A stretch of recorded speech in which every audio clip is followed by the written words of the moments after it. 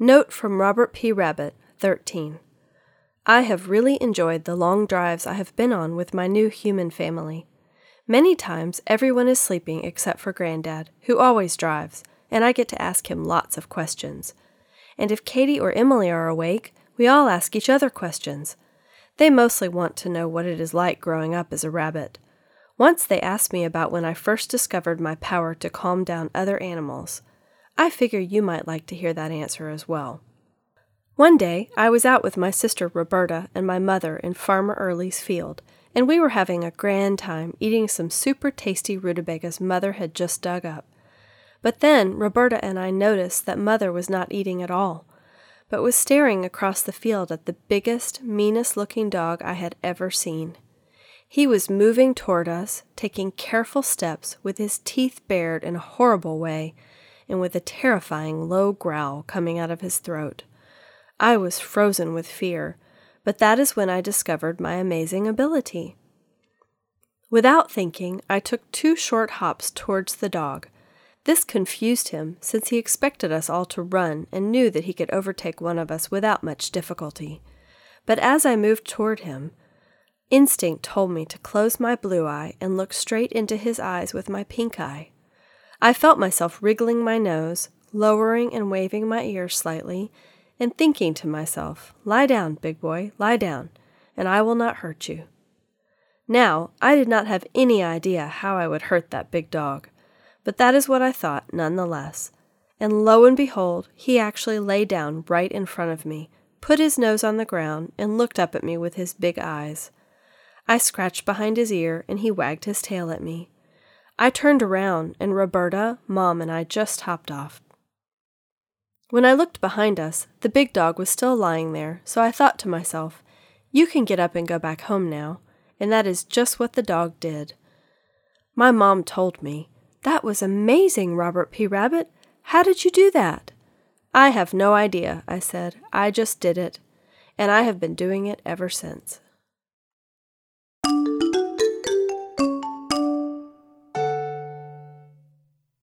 Chapter 13. How Grand Are the Tetons? Early the next morning, we packed up both vehicles and headed north toward Wyoming. While everyone was eating breakfast, I texted Ariel about the second clue and asked her to visit Dirtman to see if he could discover anything to help us. Was the place of hospitality a restaurant, a motel, a park, or what? Uncle Eric insisted that we make a few stops during our drive through Utah. We visited Bryce Canyon, which has colorful rocks and canyons that rise up like the spires of a castle, and Capitol Reef, where we took a short hike to stretch our legs and found pools of water in what they call tanks, which are simply depressions in the rocks that catch rainwater and hold it, and saw a whole family of mountain sheep watering at one of them. After a long day of driving, we spent the night in Bear Lake, Utah, with our friends Connie and Phil Olson, who have a house right on the shore of the lake. The area is known for its raspberries, so we had our fill of the fresh fruit and raspberry milkshakes. When Robert P. Rabbit first saw Phil, he said, "Wow, he sure is a big guy." "Well, he was a tackle on the Los Angeles Rams football team," I told him. "What is a tackle, and what is football?" he asked. Football is where grown men choose up sides into 2 teams to play the game. The way to win the game is for your team to take the ball across the goal line at the end of the field the most times within the 60 minutes of the game. A tackle is a member of the team who is either trying to bump aside the players on the other team so his man can advance the ball down the field, or he is trying to jump on the man on the other team who has the ball and wrestle him to the ground, so that he will not be able to cross the goal line. So, you're telling me that if I have the ball and am hopping down the field to try to get the ball across the goal line, and Phil is on the other team, he is going to jump on me to stop me? He asked. "That's right," I said. "You get the idea." "Well, no thanks," he said.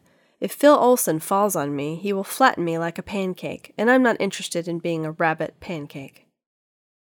"Hey, GrandDad," called Katie. "Connie says we can climb the cherry tree in the yard and pick some of the fresh cherries. Can Emily and I do that?" "I'll watch them," Uncle Eric volunteered. I'll put Katie on one of the lower branches where she can take the cherries from Emily, and I'll make sure that neither of them fall." So, for the next hour and a half, Emily climbed all over the cherry tree, passing the cherries to Katie, while Eric walked around under the tree, ready to catch them if they fell. Luckily, neither of them did, and by the time they were done, they had over half of a grocery bag full of fresh cherries. The next morning, after we said goodbye to Connie and Phil, we ate cherries for hours until we all felt like we were going to burst. There were cherry pits all over the SUV in Uncle Eric's truck. Our drive from Bear Lake into Jackson Hole was one beautiful view after another. There were forests and streams and mountains and valleys. We saw deer and antelope everywhere, and even a couple of beavers, which was an unusual sight since they mostly come out only at night. But there had been a flood in one of the streams, so the beavers were busy swimming back and forth from the shore to their dam with sticks and twigs in their mouths to patch up the holes the flood made in their home. It was an amazing thing to watch, as somehow they knew exactly how big a stick they needed, exactly where to put it, and exactly how much dirt or mud they needed to add to the construction in order to hold it fast. "Why don't dams just wash away?" asked Emily. "Because beavers don't have to totally stop the water. They just make it go up and over their dams. This creates the pond the beavers want to make behind their dams, and puts less pressure on the dams themselves so they don't collapse, at least not until there is a big flood, when there is too much water for the dams to hold back." "But why do beavers want to create ponds?" Emily asked again.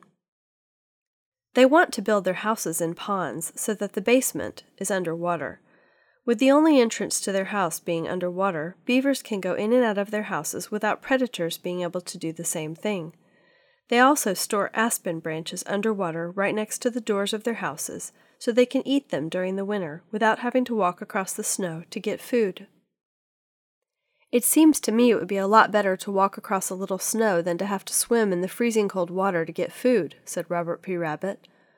"Well, it is a good thing you are not a beaver then," I told him. "Oh, don't worry about that, big boy," he said. "I do not intend to become a beaver. They have to stay so busy all of the time just to keep alive. I would rather have the life of luxury of a rabbit, if you please." While we were traveling, Robert P. Rabbit stayed awake the entire trip. As we drove into Jackson Hole, he was sitting next to me in the front seat, since Polly was in Uncle Eric's truck with Will. Katie and Emily were fast asleep in the back seat. He asked me, "What in the world are those big arches? They look like piles of deer horns." "You are mostly right," I answered. "Each year in the spring, the Boy Scouts are allowed to go out into the elk preserve outside of town, and they gather up all of the elk horns they can find. When they come back, they stack these horns up to make big arches, and it gives the town a very unique attraction." "What do you mean they gather up the horns? Aren't all of the horns attached to the elk?" Robert P. Rabbit asked with concern. "Well, not exactly," I explained.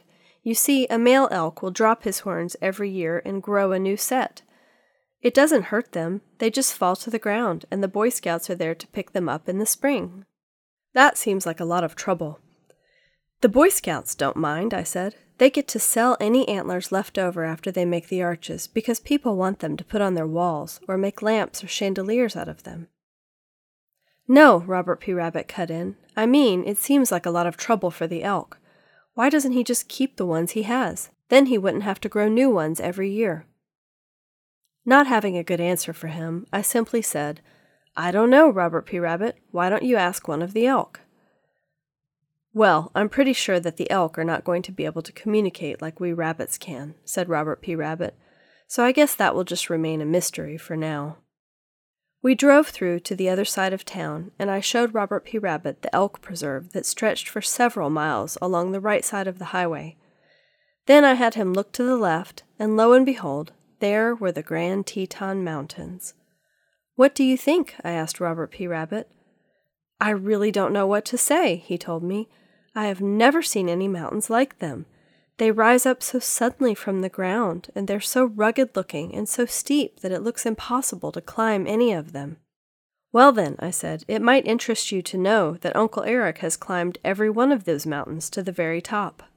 I was glad at least somebody in the SUV besides me had the experience of seeing the Grand Teton Mountains as we entered the Teton Valley. Everyone else just kept sleeping. Where we were headed was Signal Mountain Lodge, north of Jackson Hole, Wyoming. We were having dinner there, and Uncle Eric had reserved rooms for us for the night.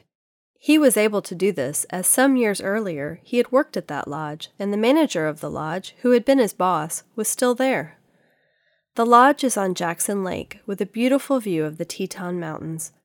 After we checked into our rooms and everyone else headed to the dining room for dinner, I went into the great room and sat down in a puffy chair in front of the fireplace, and opened my emails, hoping for something from Dirtman. Sure enough, there was a long email. It did not look very promising at first, but it got better as I read on.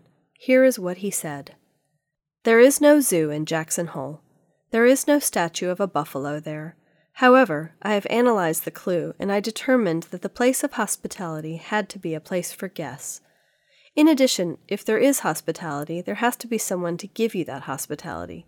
So I eliminated parks and picnic areas, as there are not normally people there to give you hospitality.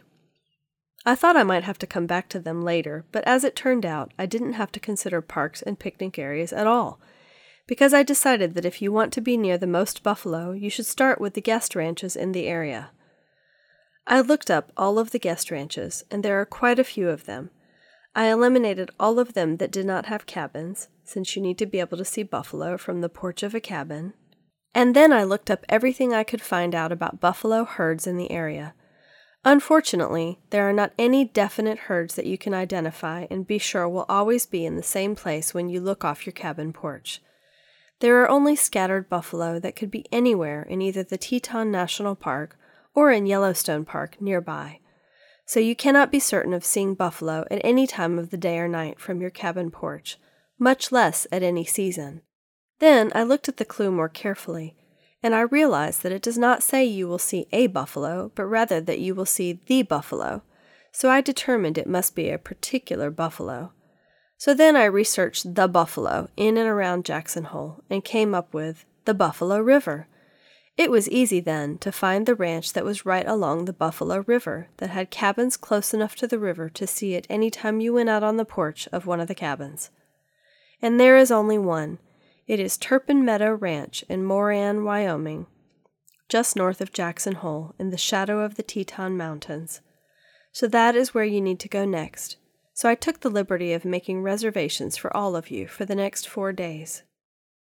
When we all got back together after dinner, I told them what Dirtman had said, and that we needed to get an early start in the morning so that we could check into the Turpin Meadow Ranch and begin our search.